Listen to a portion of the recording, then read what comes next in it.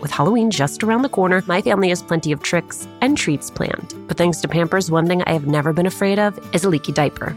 Fear no leaks with new and improved Pampers Swaddlers, now featuring a blowout barrier at the back waist that helps prevent up to 100% of leaks, even blowouts. We've always looked forward to getting the girls dressed up for Halloween when they were babies. And with Pampers, we knew that in addition to being absolutely adorable in their costumes, they would be dry, clean, and comfortable. With Swaddlers, you can rest assured that you have superior leak protection while keeping baby skin healthy. Pampers Breathe-Free Liner wicks away wetness, allowing baby skin to breathe, while the lock-away channels help keep baby skin dry and healthy. Pampers Swaddlers are dermatologist approved by the Skin Health Alliance, hypoallergenic, and free of parabens and latex. Pampers Swaddlers are available in sizes newborn to size 8 and now feature designs with the newest animal characters, Shiloh the elephant and Freddie the duck. For trusted protection, trust Pampers, the #1 pediatrician recommended brand. Download the Pampers Club app today and earn Pampers Cash. Redeem your Pampers Cash for exclusive Pampers coupon savings and rewards.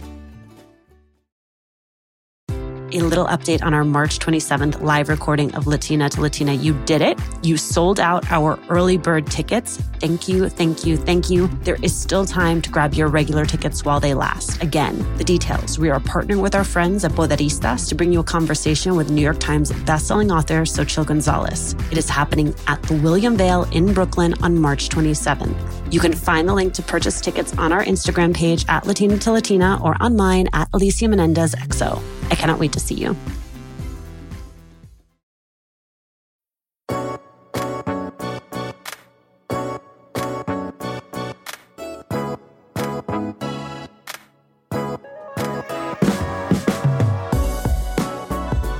I'm saving a special moment in this introduction for my daughters, Talia and Layla. Girls, I know it has not been easy as I've tried to navigate the challenges of juggling my career and motherhood. And I fully admit that I did not always get the balance right. But I hope that you've seen that with hard work, determination, and love, it can be done. That was Judge Ketanji Brown Jackson at her confirmation hearing to become the first Black woman nominated and confirmed to the Supreme Court. For me and for lots of working moms, that moment resonated so deeply. And then like salve for our soul came what might be the most enduring image of the hearing. Jackson's 17-year-old daughter, Layla, gazing adoringly at her mother, who, like so many women of color, was blazing the trail of the first and the only. That photo was made by Sarahbeth Maney, a photojournalist at the New York Times. And Sarahbeth is here to talk about how it happened, what it meant to her, and why who captures history matters.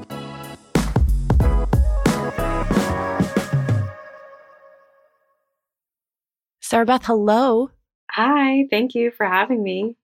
Do you remember the first time that someone put a camera in your hands?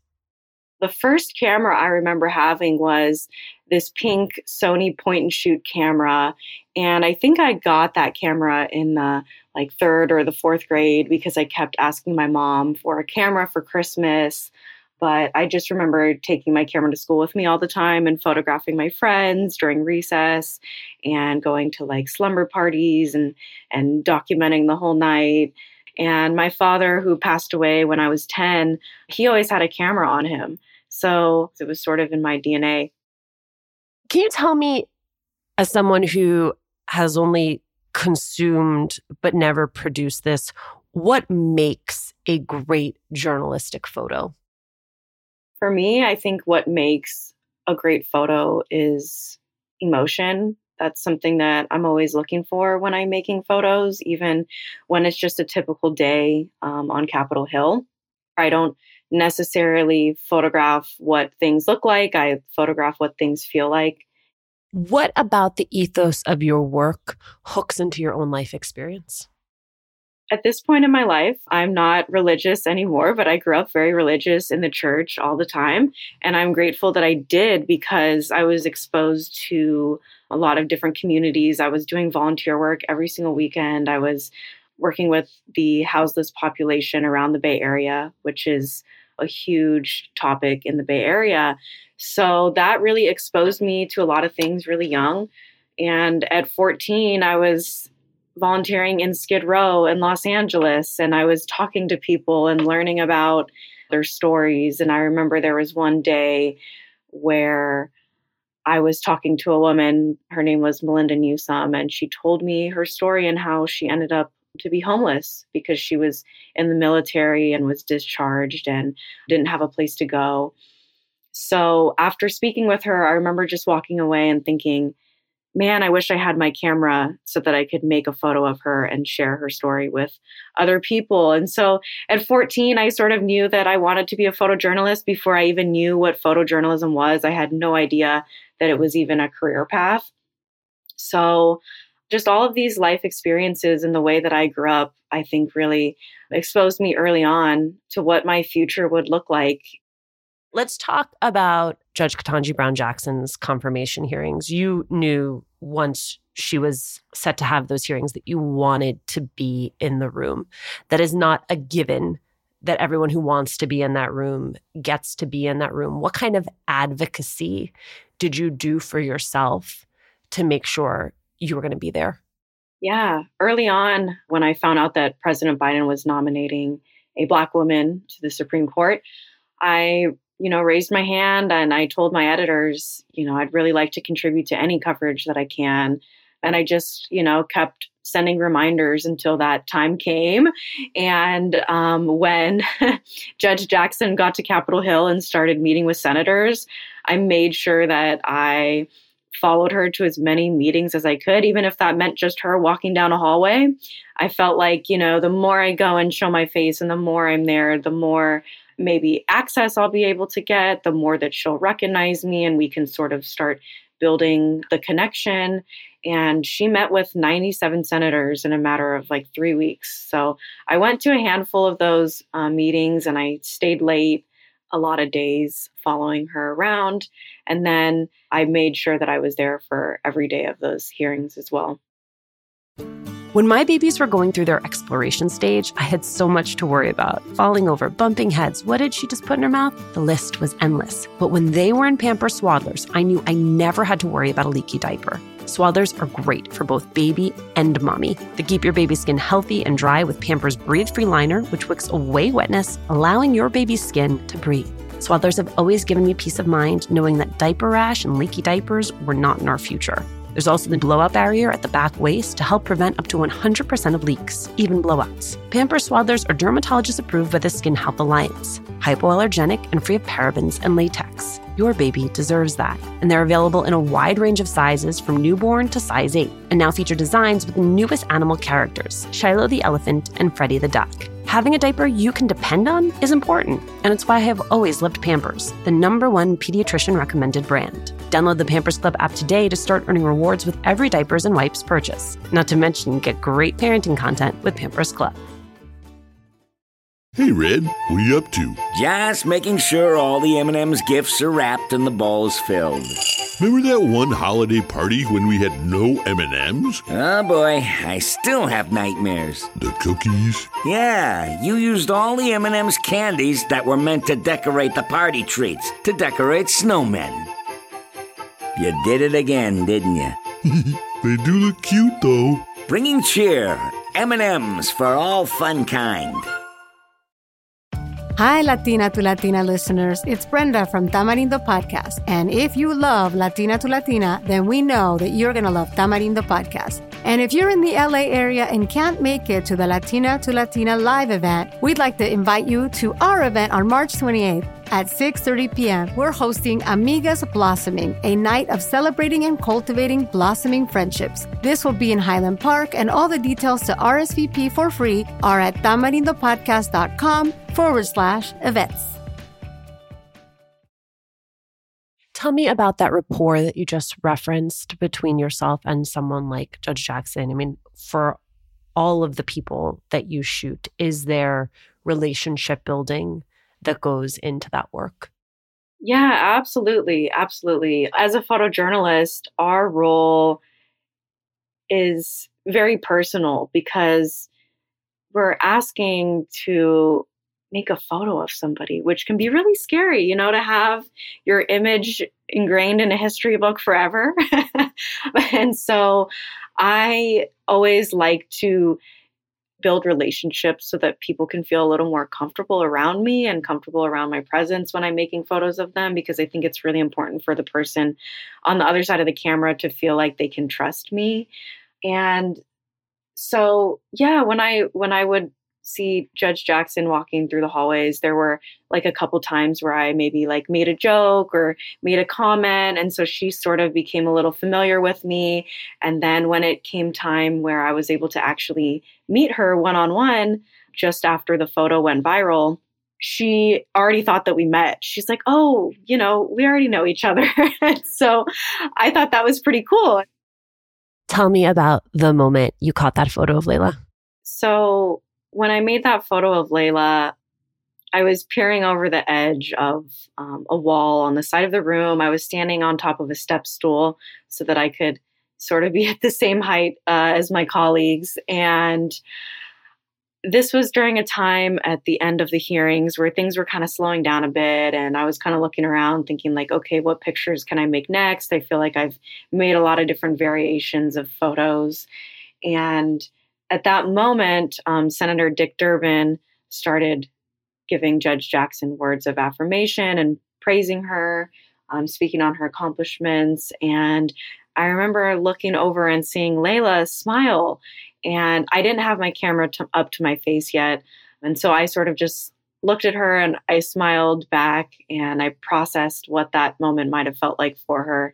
And I thought about, my own mother. What would it feel like to see my mother sitting in that seat? Because I know what it's like to, create a seat at the table. And I know what it's like to watch my mother work extremely hard. And so it made me sort of emotional in that moment.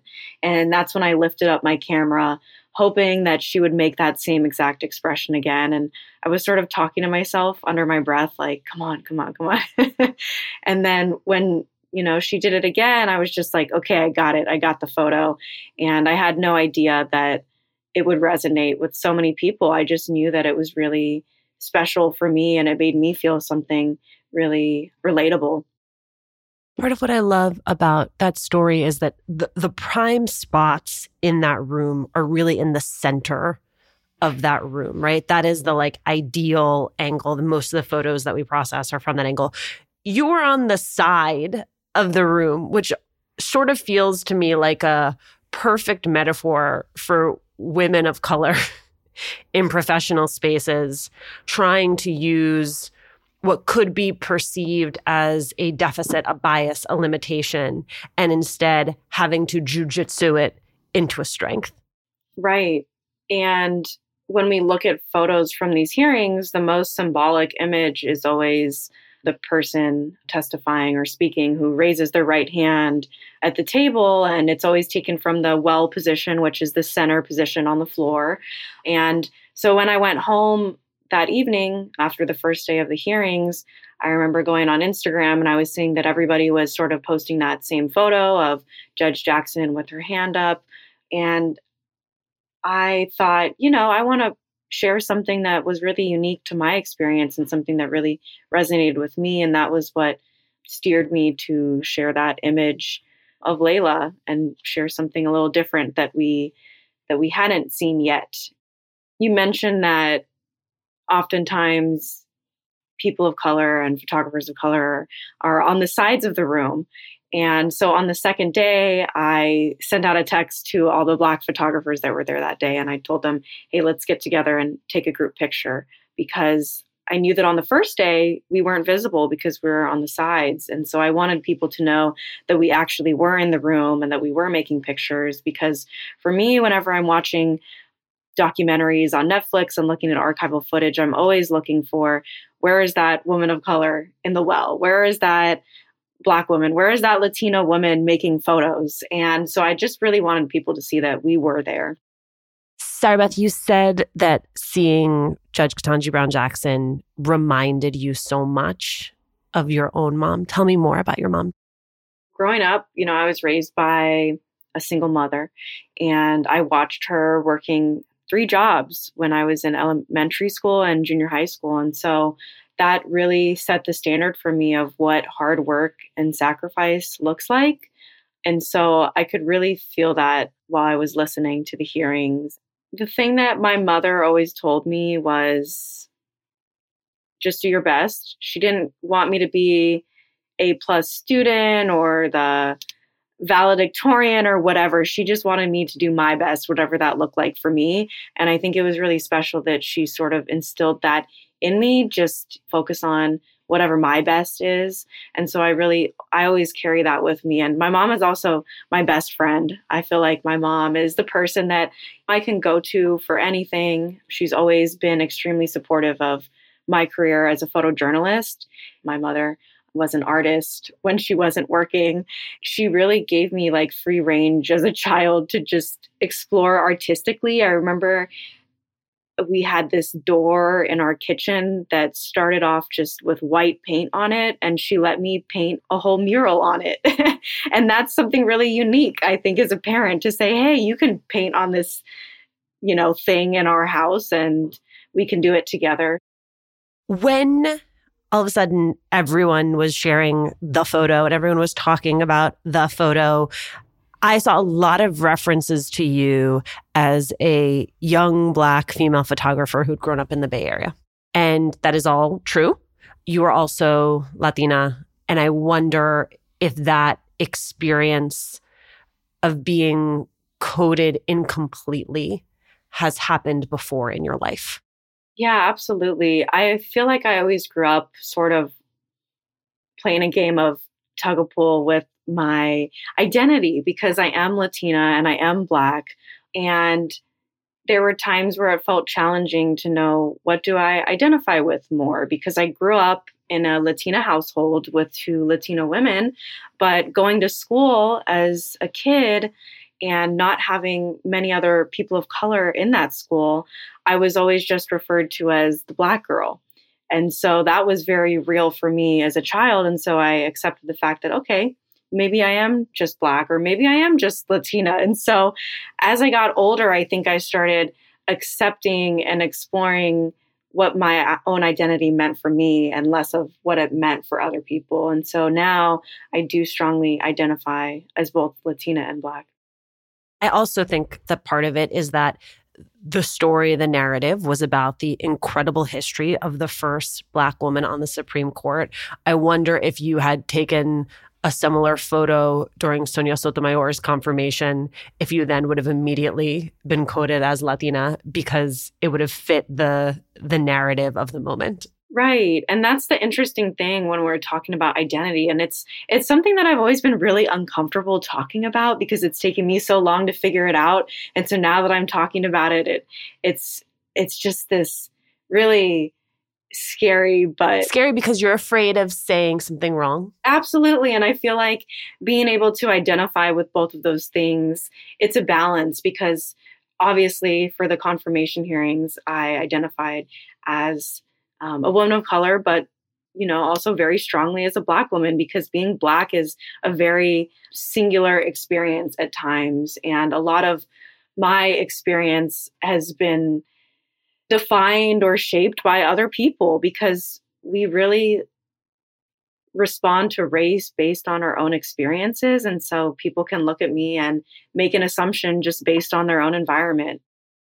I think you wrote this in Oprah Daily, and I really liked it, which is you talk about how your profession is a tough business to break into. It requires resources, long hours dedicated to building a portfolio, often for little or no pay, and expensive equipment that is not accessible to most people. I mean, a lot of those barriers to entry are why we don't see more people of color in your line of work. Do you have a sense of what it would take to begin to address those barriers?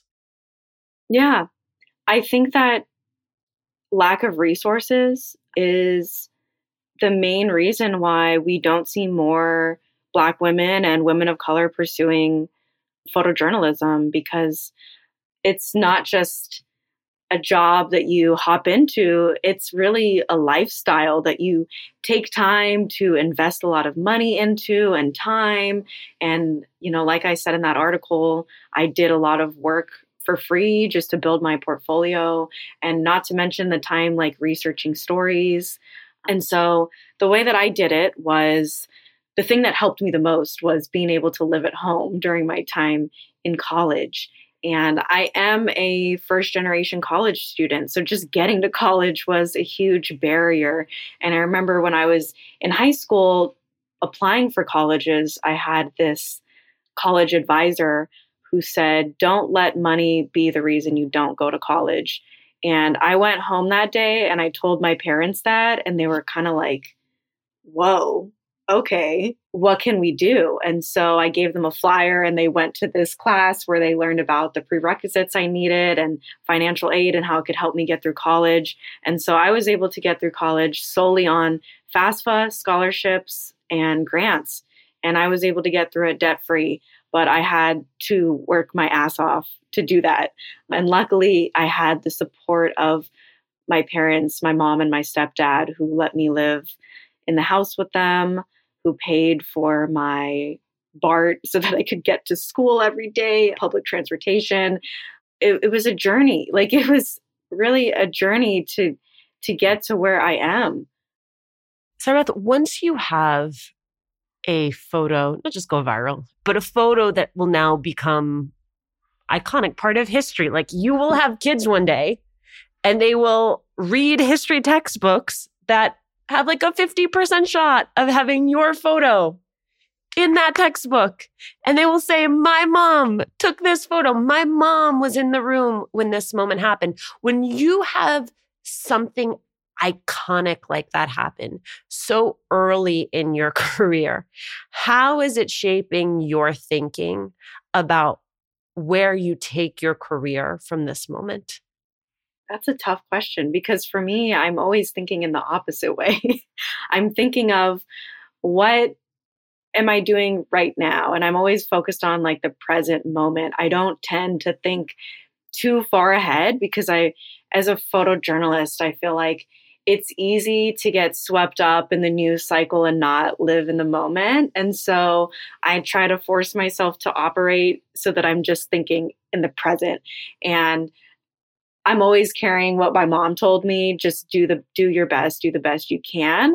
And that's really all I'm thinking about. But I hope that when 10 years from now, whatever that does look like, that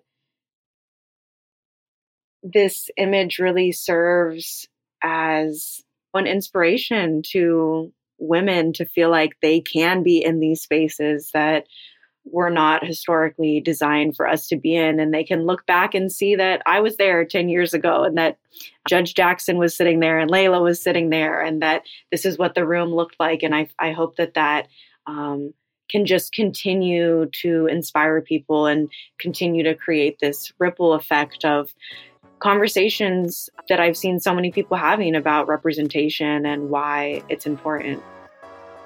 Sarahbeth, thank you so much for doing this. Thank you. This was amazing.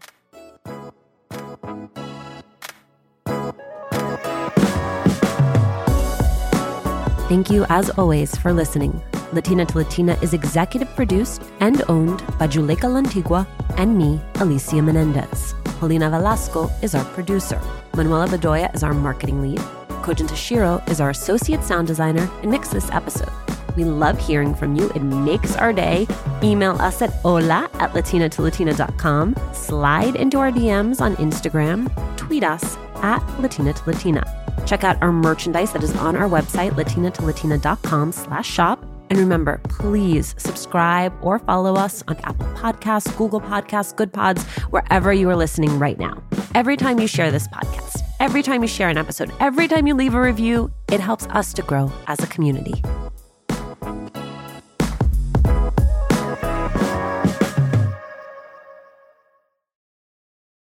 A little update on our March 27th live recording of Latina to Latina. You did it. You sold out our early bird tickets. Thank you, thank you, thank you. There is still time to grab your regular tickets while they last. Again, the details. We are partnering with our friends at Poderistas to bring you a conversation with New York Times bestselling author Xochitl Gonzalez. It is happening at the William Vale in Brooklyn on March 27th.